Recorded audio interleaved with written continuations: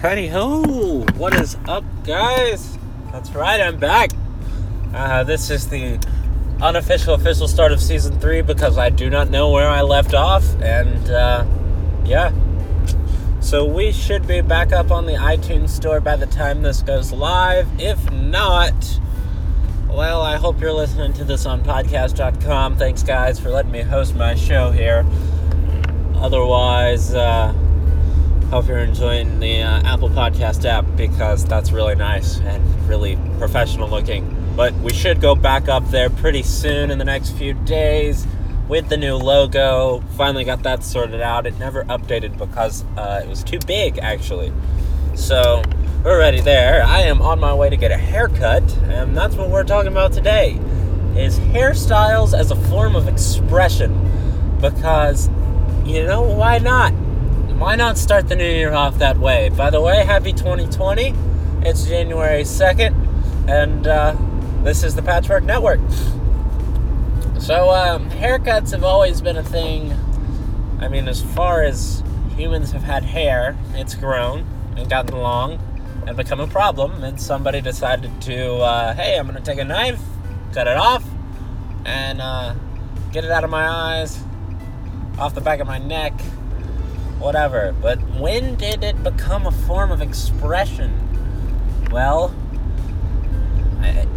back in, I didn't do any research on this, so just bear with me.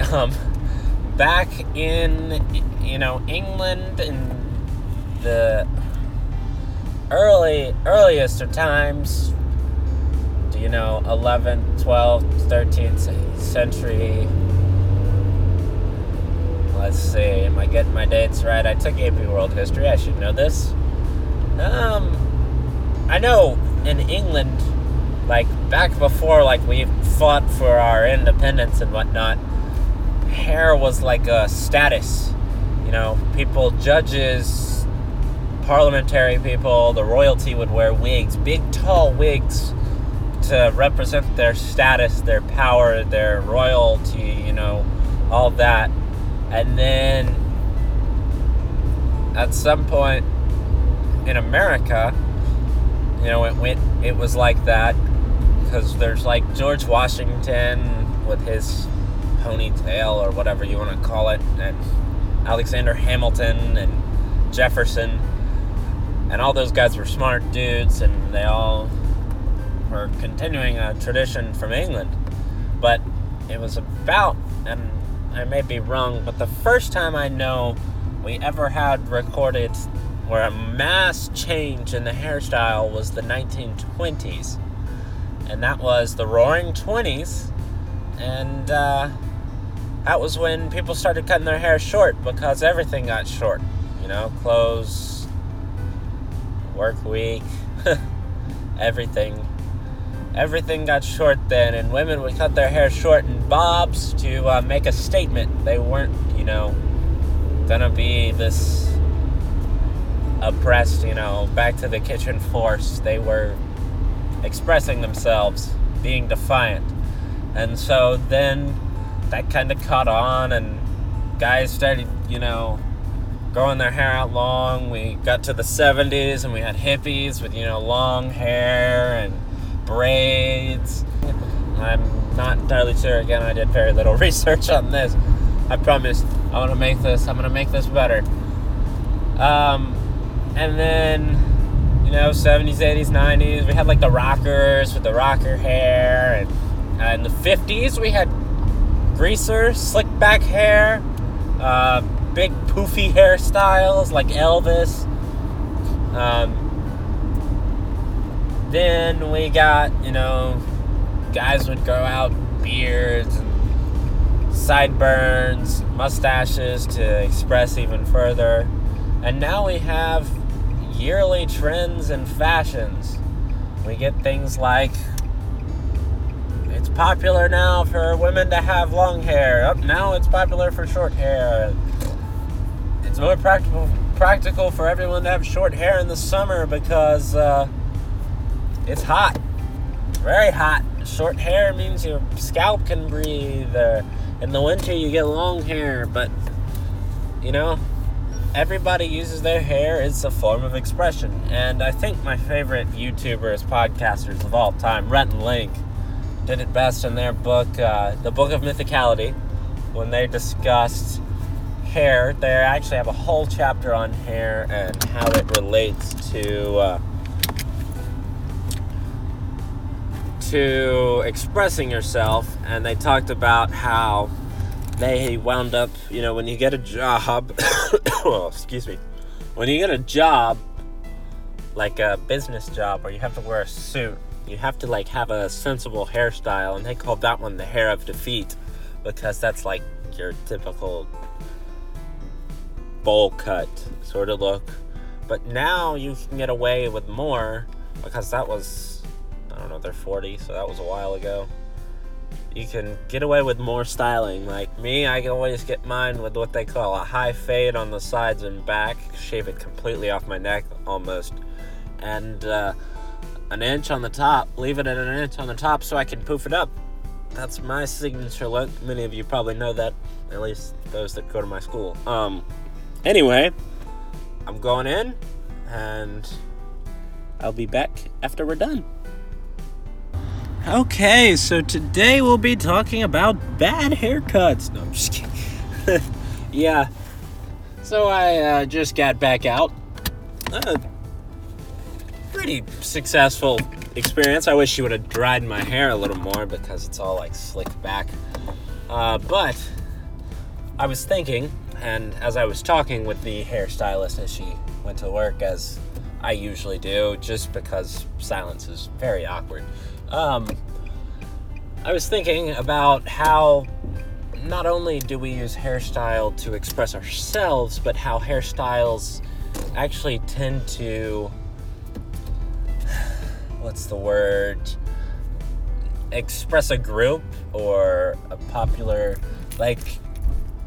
what I realized was a lot of the people at my school think and have the same hairstyles, or will go along with similar hair trends, or how baseball teams, football teams will get patterns or the same haircuts stenciled in their hair right before a big game or a last game or something. And I was thinking several of the boys in my school wound up getting mullets, and my cousin got his number shaved in the side of his head, along with the rest of the baseball team got their numbers shaved in the side of their head for their last game, and it was the championship game, their senior year. And I remember that being a big deal, because it was right before senior pictures, and that did not make Mom too happy, which is my aunt.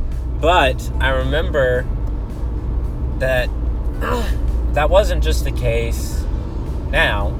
Back in elementary school, everybody was getting a buzz cut. All the boys, one boy would get a buzz cut. Next thing you know, within the next 2 weeks, everybody would have a buzz cut. And all the girls, would style their hair similarly. And now it's not quite the same, but I feel like different groups of people will, choose the same haircut to show that, hey, we're the same group of people. And that's, I guess, where we get the rocker haircut or the hippie style. And it's to define us, to separate us, and to express ourselves. And I guess it's, even though it's not necessarily this big method of expression, because, oh my gosh, I cut my hair, I'm so defiant and expressive. Maybe it's more like I'm allowed to style my hair the way I want. I can choose, the haircut I want, the length I want, the color I want. Well, not everybody can choose the color, but you get what I'm saying.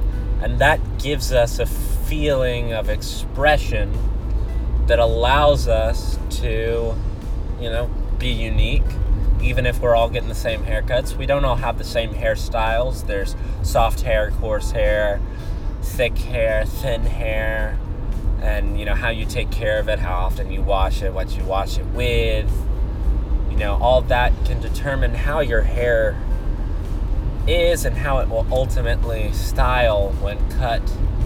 And, I guess we have to give a lot of credit to the barbers because, I've heard that school is pretty tough because, yes, I don't know if this is their motto, but, the motto they tell nervous students is, hair grows back.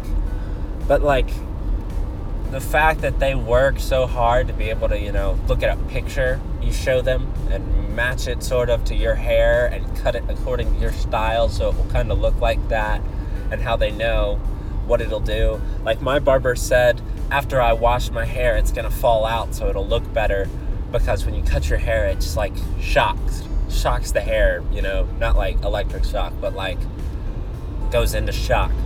And so all this work and effort and, things they learn about hair is pretty interesting, so that they can, do the job they do and not, be the barber that it'll grow back.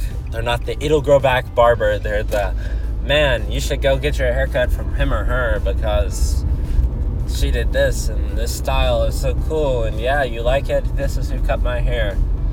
So there's a lot to it, but it's a rather interesting thing. And yeah, so haircuts.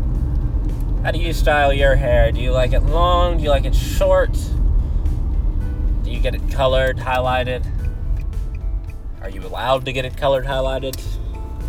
All these are questions we ask ourselves in a never-ending battle to express ourselves in the way we choose. Thanks for listening. Stick around. We're coming back because I forgot how much fun this was. Also, if you've got Disney Plus and you've seen The World According to Jeff Goldblum, that's become a huge inspiration for me.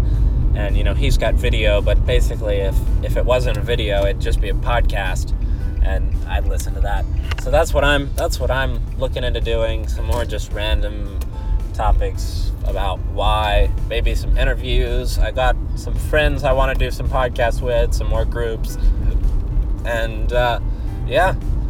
Email's still the same, patchworknetwork186@gmail.com if you're interested in a specific topic, or interested in being on the show, or interested in helping or anything. Just send me an email there. Instagram's still up.